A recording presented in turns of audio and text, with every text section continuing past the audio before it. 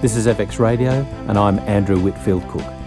With me in the studio today is none other than Dr. Mark Donohoe. So welcome, Mark. Welcome to me. Mark, before we get on to our main topics of the day, there's a couple of late-breaking articles in the journal Hepatology, which I just briefly want to cover because they're very exciting. The first one is by the author Xiao, or Xiao, initial Q, who is from the National Cancer Institute in Bethesda. And it's published in the Hepatology Journal, October 2014. And it's looking at old data from the NHANES studies, so 1999 to 2010.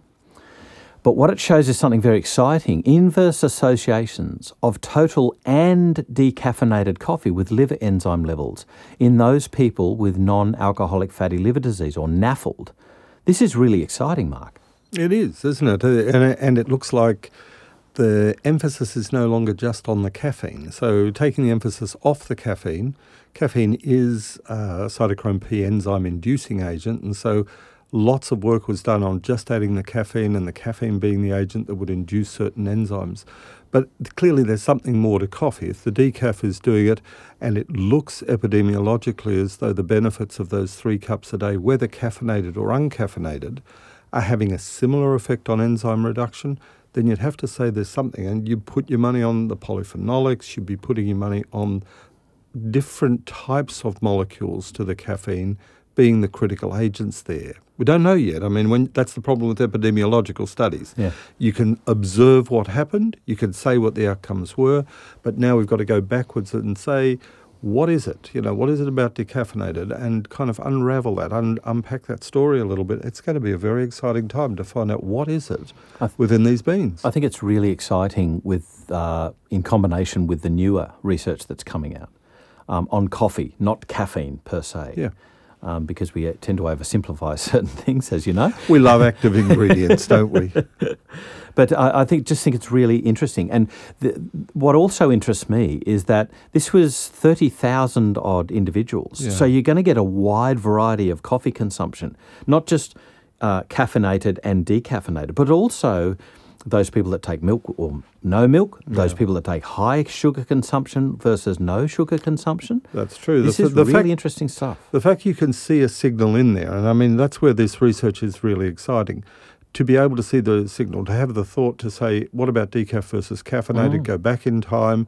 What were the outcomes of those? What happened with NAFLD and what happened with the liver's function? Or indirect markers of function. I put a pause on it in one way. What they've measured is AST, ALT, alkaline phosphatase. These are markers of function, and the fact that they are lowering is taken to be improvement of the liver. You have to go that one extra step in a prospective trial now and say, let's see whether the liver itself gets better, or was it just the markers? You can't go back and do liver ultrasounds in time, but you do have the blood test results. So where this really is exciting is, here's a new path to follow. Is there something about coffee not related to caffeine, which is protective of the liver, which gives those enzymes a chance to settle back down to normal? And the kind of interim advice would be, well, at least you can say that coffee at around that 3 cups a day is going to do no harm. And if it makes an impact in the way that it looks as though it's making an impact, there may be quite a good benefit. Here's the other problem. Waiting for trials to be done prospectively is going to be bloody years before we can talk about this. So there is a practical answer here. People drink coffee. They have done so relatively safely. We've got more evidence of the upside of coffee. People know the downside. Some people can't metabolize it, and they have a coffee at midday and they're still shaky in the evening.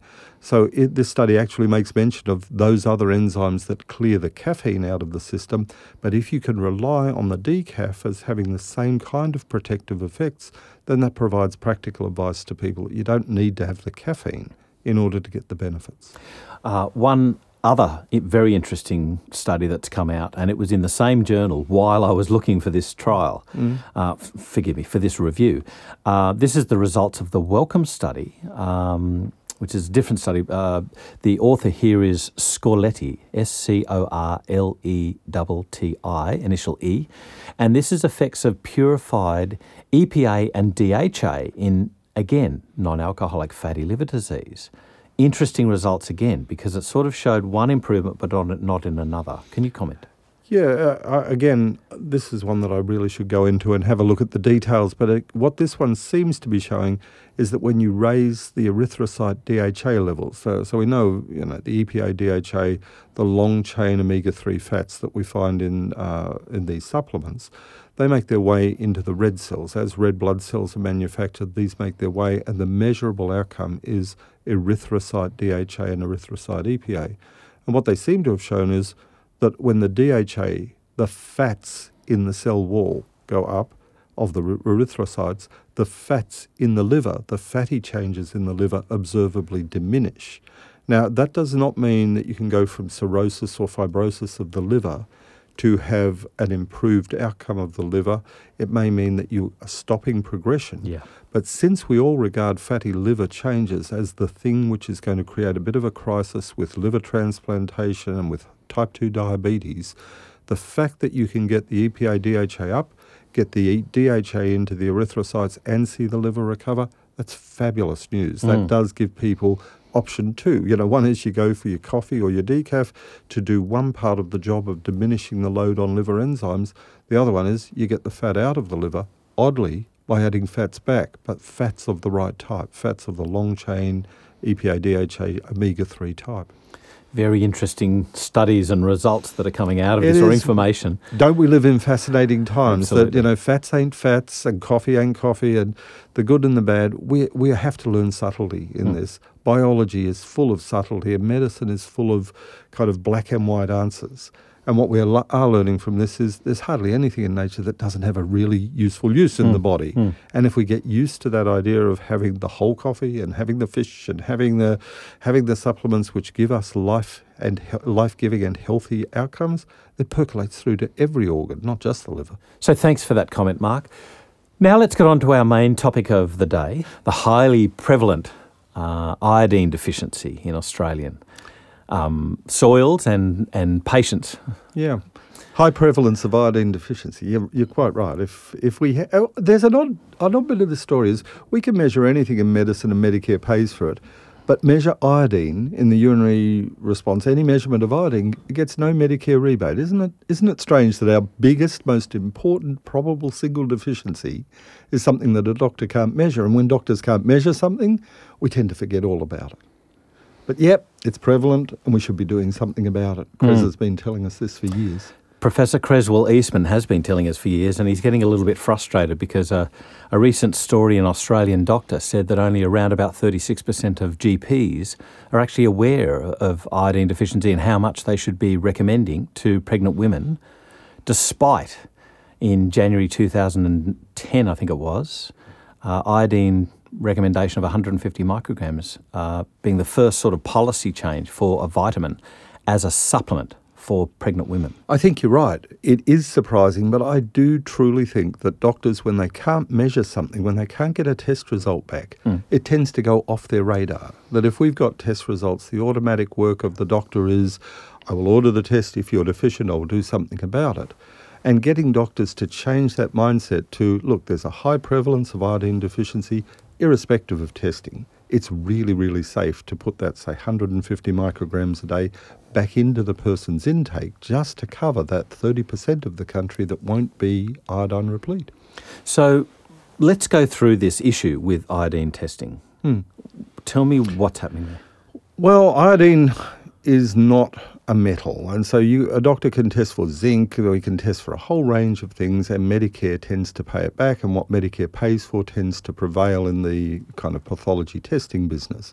But testing for iodine is a little bit messier. You've got to get the first sample early in the morning.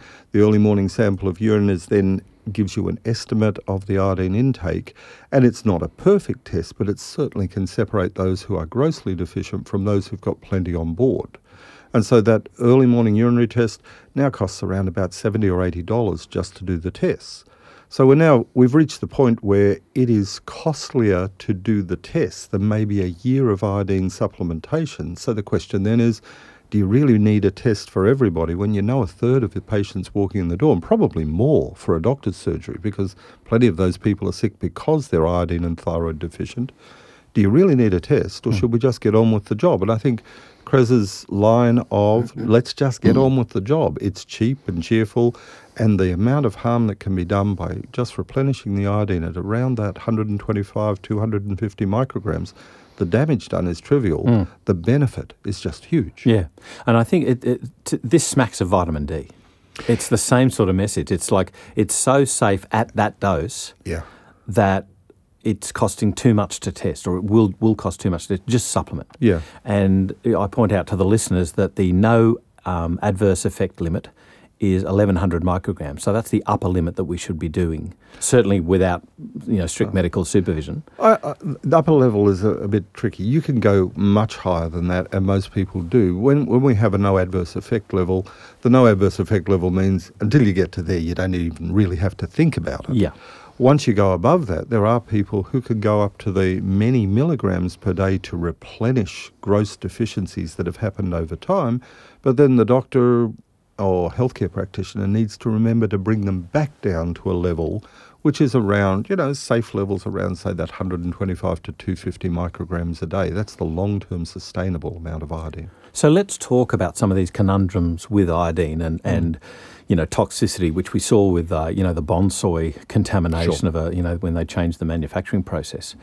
At what level of iodine do you find issues presenting with people who have a predisposition to, like, Graves' disease or thyroiditis?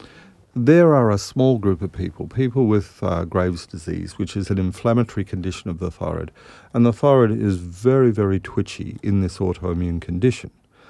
And I've done this myself in my practice, you can have a person who you think is just thyroid deficient, you give them a bit of a loading dose of iodine, a few milligrams a day, and it sets off a thyroid storm.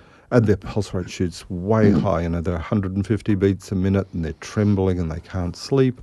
And it's really obvious when you hit them. But in my practice, over 10 years, I've seen that 4 times. Right. So it is a rare enough condition that you don't have to focus your iodine supplementation strategy on the fear of that particular issue.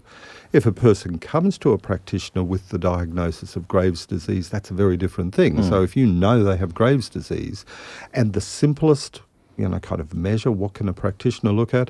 If they've got these kind of bulging eyes where the upper eyelid looks retracted, where the eyes actually look like they're pushing forward, then that is one of the signs of Graves' disease, that they actually look like the eyeballs are bulging. Orbitopathy. If you see that, then that's probably a poor person to start to do a loading dose of iodine. But that's the rare exception. There are very few other exceptions. The more common, what was called Hashimoto's thyroiditis, or the more common forms of autoimmune thyroiditis, the problem for those people is usually iodine deficiency. And why is that? Well, as you would know, and probably all the practitioners know, most of those people with thyroiditis have got these DQ2 and DQ8 genes, the kind of genetic susceptibility to celiac, and there's a huge link between those celiac genes and thyroiditis. When the inflammation is going on in the thyroid, the less work the thyroid has to do, the better off that person is. If you make a person iodine deficient, you've got now an autoimmune damaged gland struggling to produce more thyroid hormone. The brain's saying, give me more, give me more.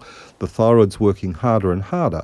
And I say to people, it's a little bit like having a sprained ankle and trying to go running on it. It's just a poor idea. So for the vast majority of people with autoimmune thyroiditis, the safe thing to do is to give them the iodine. The gland settles down somewhat because now there's a good replenished iodine availability, and there's less work for the brain, the hypothalamus, the pituitary, and the thyroid to do in total. So it's a good idea to supplement in most autoimmune thyroiditis. It's also a good idea to supplement in people who are, say, about to become pregnant or have got other high needs coming up. So what dose do you find, or what dose range do you find in practice works and is safe? Well, having said there's no need to measure it, what do? I actually go and measure people, so I do try and pick out the people who are iodine deficient versus those who aren't. And, I have gross dividing lines of how many micrograms per day, so I get a bit of feedback. In general, if people are excreting less than, say, 10 to 20 micrograms a day down the very, very low end of that scale, then the dosage is to replenish stores in the body. And so we go for many milligrams of dose. So that could be 2, 3 or 4 milligrams per day to bring them back into function relatively quickly over a period of 3 to 4 weeks. For the vast majority of practitioners who don't go and do that testing and can't distinguish one from the other, the safe thing to do is just pick that 125 to 250 micrograms a day. A little bit more in pregnancy because the mum's, there for 2 and the baby's development is critically dependent upon iodine availability in pregnancy. So for safety in pregnancy, you want to make sure that there is plenty available. And the safety of iodine, of course, is you pee it out. If there's too much going in, I can prove this because once a person's replenished, so I've got really low iodine in the urine, you give them milligrams of iodine, 3 weeks later they're still really low, you have not filled the sponge up yet. Yeah. If you keep on going, there comes a point where suddenly everything that you're putting in the mouth, 95% of it's coming out in the urine. You know that they have replenished their stores at that point, and then you drop it back to that 125 or 250 and they stay on that. Are you finding that your patients are peeing out the iodine without ill effect on their TSH levels? Yeah, without any ill effect. I have a problem with patients who do one thing. They get on their iodine, and after a few weeks they are feeling so much better that they think, wow, 1 milligram can make me feel better, and they start just doubling and doubling, and they go up to higher and higher doses. Now, the strangest problem is they were feeling so much better that they're unwilling to accept that more isn't better. And we do have to be, as practitioners, a really practical thing is, don't go above 5 milligrams, a day. That is always going to have a suppressive effect on the thyroid gland. It's just the thyroid's flooded with iodine and it shuts itself down. And people go through a period of getting better, and then if they keep on doubling the dose, they keep on taking it up, they feel worse. And so you've got to keep your eyes open for that. Practically as a practitioner, people will do things that are silly. If they do that with vitamin C, so what? If they do that with a B vitamin, so what? But iodine just has the effect of high doses. It suppresses the thyroid and they go back to the very problem that they came for in the first place. So with regards to pregnant women, you've got the National Health and Medical Research Guidelines since January 2010 advising that all pregnant women should receive 150 micrograms of supplemental iodine. Yeah. That's in addition to all food sources. Yeah. And this is they basically admit that the food sources that are fortified with iodine will not take the shortfall that is experienced during the needs of pregnancy. Yeah. So therefore, I'm going to assume that there's quite a reasonable margin, if you like, of safety that's still going to have them below that 1,100 micrograms of the no-L limit or the no adverse effect limit. Yeah. Do you ever see pregnant women taking too much iodine?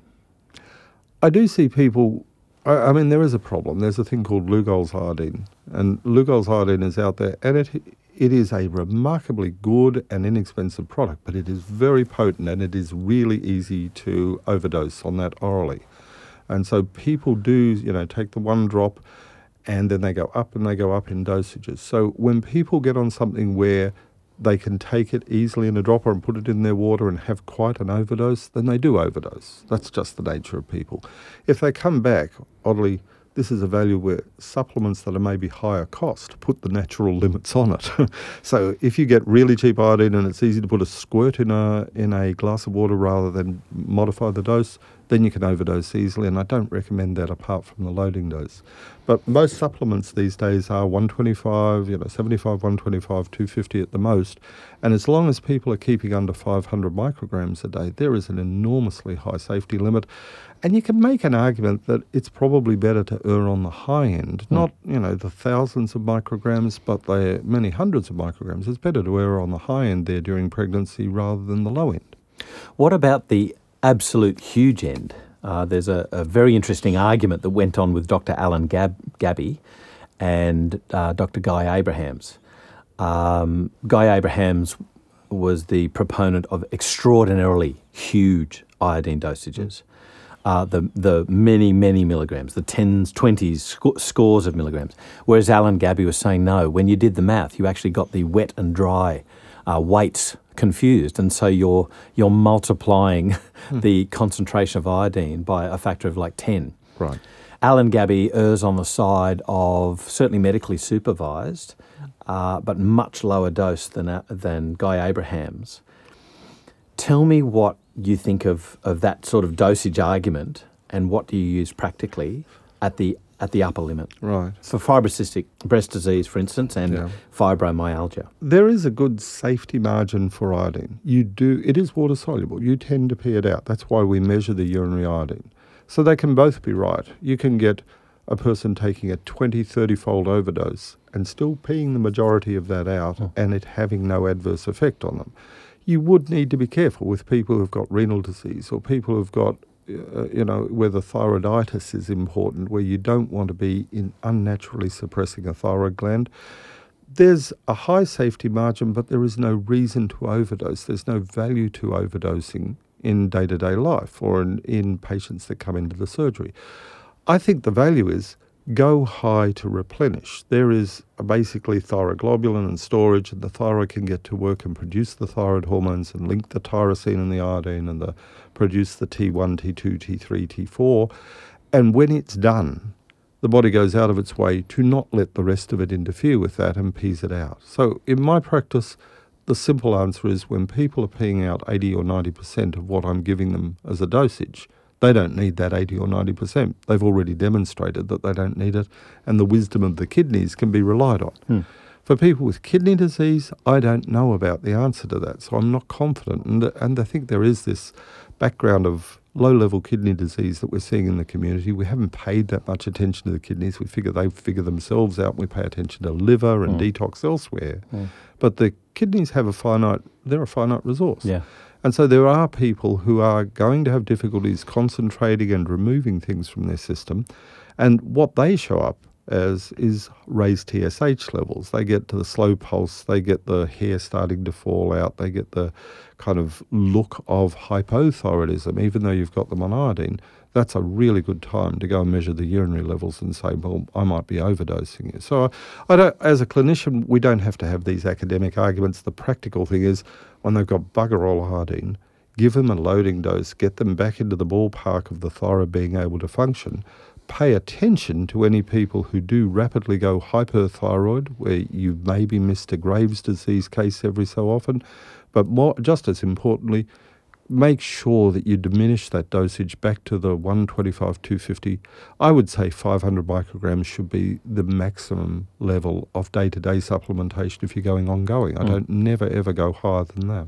And I think that's probably prudent, especially in pregnant women where there has been reports of transient hypothyroidism after birth, particularly in like preemie babies, when they're suddenly at parturition, suddenly having to be being born. Yes. And so there's this shock, basically, as you say, a separation from the mother supply of the iodine, and they get a transient hypothyroidism. As you'd expect. I mean, if you're used to lots and lots of nutrient delivery, and suddenly that's not around. The baby's body has been able to waste some in brain development. There's no particular shortage there, and a sudden relative shortage can be really important in those first months of development. So breastfeeding is important in that level because mum needs to keep having her iodine, and the breastfeeding covers some of the losses that would otherwise go on there. So what about women, pregnant women with pre-existing thyroid conditions? Yeah, it's hard for them.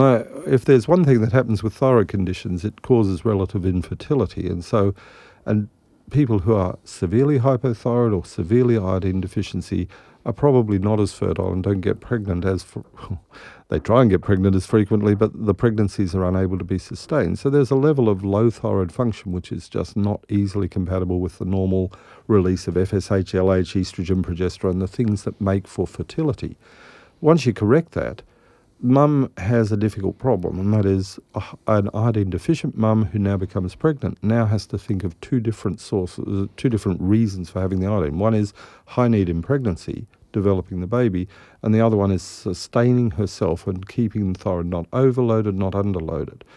And that's, again, I come back to easy supplementation is, tablets or capsules or anything with 125 to 250 microgram. It's just a one-a-day thing that mum can at least say, well, I've done the iodine thing. I've got my thyroid and my baby's thyroid looked after for this stage of the pregnancy. I do think they need to start it before pregnancy, though. For fertility. And lots of the fertility, the IVF clinics, are just starting to cotton on to the fact that nutrition is important for fertility. You would imagine after all these years that it would not just be the technical issue of which hormone do we deliver to you, but they are now paying attention to MTHFR genes, they are paying attention to VIT-D, they're paying attention to iodine, and that's a good thing. In effect, IVF clinics are having to become integrative practitioners because a whole lot of these integrative things, nutrition, is really important for fertility and health. And having healthy mums prior to the start of pregnancy is way, way better than having a mum who's technically been implanted with the blastocytes. If you just do that and you've still got a nutritionally depleted mum, that's not going to be a good outcome of pregnancy at all. Mm-hmm. So I have a sneaking suspicion, though, that just like vitamin D was pigeonholed into only being useful for bones and that's all, that iodine somehow isn't just useful for the thyroid gland, although that might be its prime purpose or a major purpose. Tell me more. What do you think? What's your thoughts about iodine and its use in genetic transcription? Iodine is going to prove to be more. As you're right, we have headline things for every nutrient. So it's bones for vitamin D and calcium for bones. And we focus on the disease that is most visible to us as doctors. And so there is no doubt about iodine's necessity for thyroid function.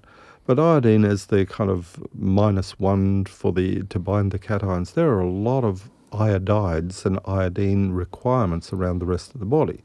And as you said, this is useful for gene transcription, for a successful DNA repair. There's a lot of functions of iodine that we don't even bother to pay attention to, and nature is efficient, shall we say. It doesn't waste a molecule on one job. It doesn't waste an ion or an atom on one job. Those jobs are spread out around the body. We have to open our eyes to iodine, the improvement in people's health that they experience with iodine, the better quality of hair. We always, as a shortcut in medicine, say, that must be because your thyroid's better. Yeah. But strangely, people get better before their thyroid's better. You see people with a TSH of, say, 12, 15, 20. You give them the iodine, they're feeling better. But at the retesting, even a couple of months later, their TSH is still 15 or 20. Wow. So it wasn't the thyroid. As far as the brain's concerned, the thyroid is still not replete. It still hasn't got back up to scratch, but other processes around the body are improved. There's probably going to be a much broader application of iodine in the future. And the question for us as doctors is that the same dosage? Or we think of it as dosage because we're talking about tablets, but is that the same intake as makes for a healthy thyroid? And if you go on history, there is probably going to be a similarity of the levels that make a healthy thyroid and make a healthy body. So that's part of evolutionary biology is the molecular and the concentrations and the delivery that comes through food and the variability over the season, that these are important parts of the rhythm of the body much more generally. I'm busting for that research to play out because clinically I know that the people on the iodine are doing better in ways that can't be explained by thyroid. Whether that turns out to be better babies or not, I'm also interested in, because if you're thinking about where is rapid growth, where is iodine likely to be most beneficial, during pregnancy is where it's most likely beneficial, not just for the thyroid. I think personally you can probably get as much benefit to baby's brain development in the early years of life with simple iodine as you can by sending them to the best private schools around the place, that you actually have an investment in that baby. And a hell of a lot cheaper. Well, yes, it is. It is. And I am always amazed by the parents who don't look after themselves in pregnancy, have the babies and then farm the babies out to have their brains improved postnatally when the job was never done prenatally. They were not on their probiotics. They were not looking after the diet. And the idea being, as long as the baby gets through to that age where they can be farmed out to a high school that's going to make them very, very smart, these kids struggle. And they need not struggle. They can get brain development with the omega-3s and the iodine, and they can get a good, healthy diet and being off grains early on. And you can have a kid whose health and brain development is much, much improved, and they're ready for school. They actually do take in the information and the brain works properly. You mentioned earlier that your patients were getting better even though their TSH levels hadn't changed, at least yet. I've got a question, though, and some might agree about, are we testing for the correct things? Yeah. Because, Good question. Because that's not necessarily an indication of how well that thyroid is working at the target tissues, is it? No, you're absolutely right. And I was using the shorthand then of the TSH. What does it tell us? It tells us what the hypothalamus tells the pituitary gland to tell the thyroid. It's like a kind of Chinese whispers coming down the line. There are plenty of hypothyroid people with an absolutely normal TSH. And weirdly, there are plenty of my patients who are clinically euthyroid, they're back to good health, and their TSH is still 12 or 15. So there is much more complexity to this than just the TSH. And I think that because doctors do a TSH and the only test they do is the TSH, why? Because it's cheap. Because Medicare says don't test the other things because they're expensive. So the free T3, free T4, TSH receptor antibodies, T3, reverse T3. There's a whole complex story. And the immune system is involved in regulation as well. There are thyroid antibodies, thyroid hormone antibodies that bind onto the hormone and infinitely regulate that. So we've got used to the shorthand of TSH, and it's the wrong measure for about a third of all people with thyroid disorders. We have to get into seeing, is a person metabolically active? You know, are they running into a hibernation mode? Are they running low body temperature? And if they are, we've got to be prepared to say, until proven otherwise, that's the thyroid. The brain may not be paying attention to it, but there's your problem. If the body's running at 9 volts instead of 12 and the brain's saying, no, 9 volts is fine, what do we do? And so iodine is a simple way of bringing that forward. When doctors think about it, of course, we always go to thyroid hormones, the drugs that are used to manage the thyroid. But if you provide the fuel, a lot of thyroids just recover their own function.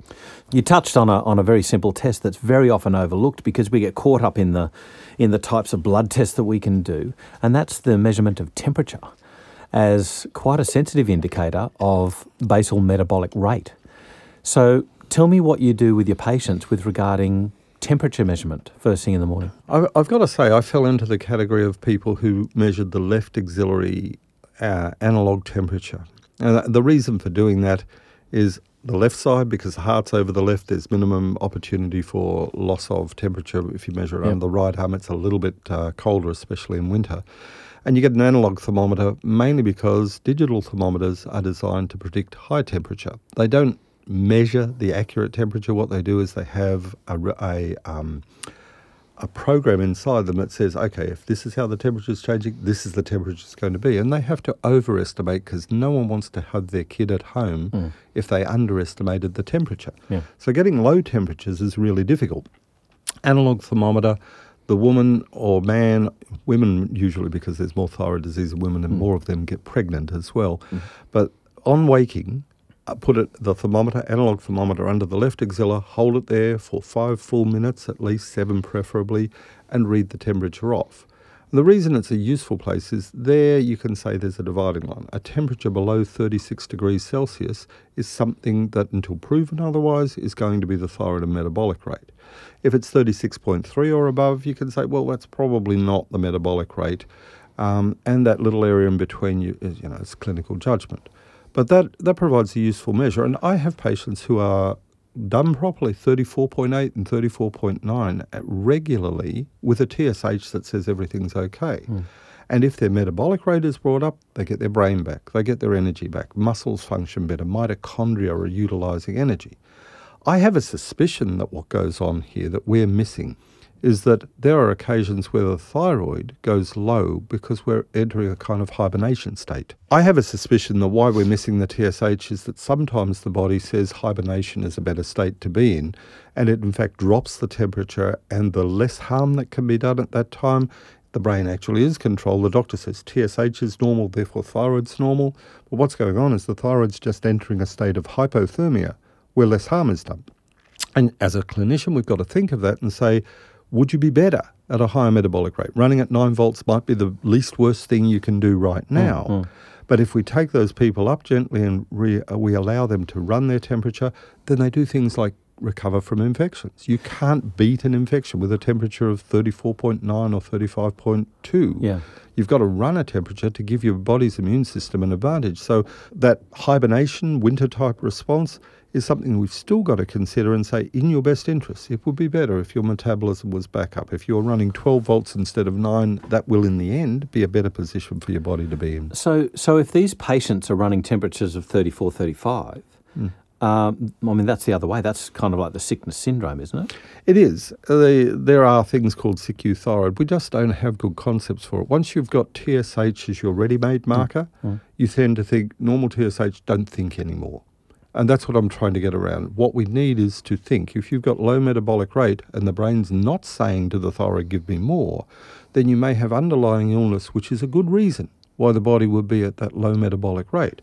So I'm not suggesting you charge in and give thyroid hormones in those states, but you do make sure that iodine is replenished, because the brain may be saying, look, the cost of using that little amount of iodine for the thyroid function is just too high. Don't bother. We'll wait until the iodine comes around again. And so our job is to give the iodine. And that's a useful thing that sometimes, without changing TSH, changes body temperature and changes metabolic rate. So tell me more about your usage of iodine in fibrocystic breast disease, and tell me about the caveats, the cautions that you've got to be aware of. Well, my history is simply that it works. I mean, you do get people who have got, fibrocystic painful breasts, who have been through all kinds of hormonal manipulation and have been through the evening primrose oil. There's a lot of things that you can try in those circumstances.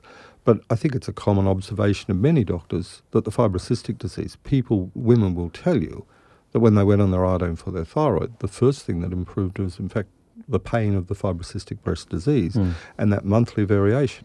Now, you can make all kinds of stories up. Yes, if the thyroid's functioning better, the TSH is lower, and the FSH, LH, estrogen, progesterone, there's a better balance, and you produce more estrogen because now your adrenals and the ovaries are working better. And so there is a good story to it, but as a practical treatment option, iodine should be tried on people who've got fibrocystic breast disease, just to see whether that, as a simple measure, is able to manage the fibrocystic disease. And I think the dose was 2 drops BD, 2 drops twice daily of Lugol solution. Yeah, so it's high dose. So that's quite high dose. Yeah, that's high dose. And so it may be still is worth thinking about, that there's something else underlying that you could do something about. But and I'd certainly be careful about other coexisting conditions before you. You have to go and do the breast examination and make sure that there's no likelihood of tumours or anything around there. But that's something we do routinely anyway. Yeah. The other thing I'll point out for the listeners is this is obviously in tandem with caffeine avoidance and other theobromines like coffee, chocolate. All the things Coke. You love in life, just cut it out. And with the addition of vitamin E, I think it was around about the 500 to 1,000 IU. Yeah, and vitamin E does have that anti-estrogenic effect as well. So certainly when you get up to 2,000 units, it's quite an obvious anti-estrogenic effect. And so when you add other nutrients, that complicates the whole issue. But the observation of women with fibrocystic disease having less pain and less fibrocystic breast disease with iodine is a real observation. Yeah. And with the vitamin E, 10, 15 years ago, of course, we didn't have these available in Australia, but now we have the tocotrienols. Yeah. So we've got the full range of isomers of the vitamin E. As we know, vitamin E is like an apple. It's there's not one. Yeah, and it's much nicer to have what nature used to provide. Yeah. So we used to think about 500 IU to 1,000 IU of vitamin E, but tocotrienols are measured in milligrams. So I think it's around, what would be 200 to 400 milligrams? Is that what we're If you get looking the full spread of them? Yeah. That's how I understand it as well. But I'm not a biochemist. All we get is take the dosage down, make an equivalent, and you're right, 200 milligrams is about the dose. And lastly, there was a nice, very interesting paper that was reviewed by Professor Creswell Eastman, and it's by an author called Drutel, looking at the use of selenium in thyroid orbitopathy. Oh, yeah. And the safety of it. Tell me about this, because selenium was sort of this, can it work? No, it can't, but then the studies were done wrong yet again. Yeah. We interviewed Dr. Margaret Raymond, Professor Margaret Raymond, of Sussex University, and she's quite hesitant to go very high with selenium, But then she also elucidated that the studies were done wrong. And again, that depends on if the soils are very selenium deficient, which Australia's are. Yeah. Selenium is an odd one. It has so many uses. I mean, also the glutathione peroxidase, it's got multiple uses. But it is one of the things which is dependent, especially liver conversion of T4 to T3. You do need to have the selenium availability. And if you don't have that, you end up with a thyroid producing all of the raw materials ready for thyroid hormone production and not that final quick conversion. Yep. And again, people do notice. In fact, sometimes when you know that the iodine is okay and the thyroid doesn't appear to be working, you don't give the iodine, you give the selenium, and they revert to normal metabolic rate. The temperature comes up nice and quickly. Again, it's nice to be able to measure free T3 and free T4. I saw a patient just in the last week where the T4 was high and higher and higher and never got converted to the T3. And that's a person who almost certainly is just going to do well with the selenium. If anything, might be a bit too quick of a conversion because they ramp up production. And the TSH is still high, saying give me more, even though the T4 was very high to begin with. So giving selenium, I think, is a really useful thing on so many different levels. So selenium, when you know that there is no likelihood of excess, and up to that, 200, 300 micrograms, you really don't have a problem with selenium. We used to give it in spades before. We all get a little bit tired of that kind of step back and say, might be selenium is toxic. But in Australia, it's really hard to find toxicity. The chemist has to make it up wrong before you actually get the toxicity of selenium. Dr. Mark Donohoe, thank you once again for taking us through quite comprehensively of the safe use of iodine and also with selenium in various conditions. So not just the thyroid, but also pregnancy and fertility. And lastly, of fibrocystic breast disease. Thank you so much once again. Again, it's been a pleasure. This is FX Radio, and I'm Andrew Whitfield Cook.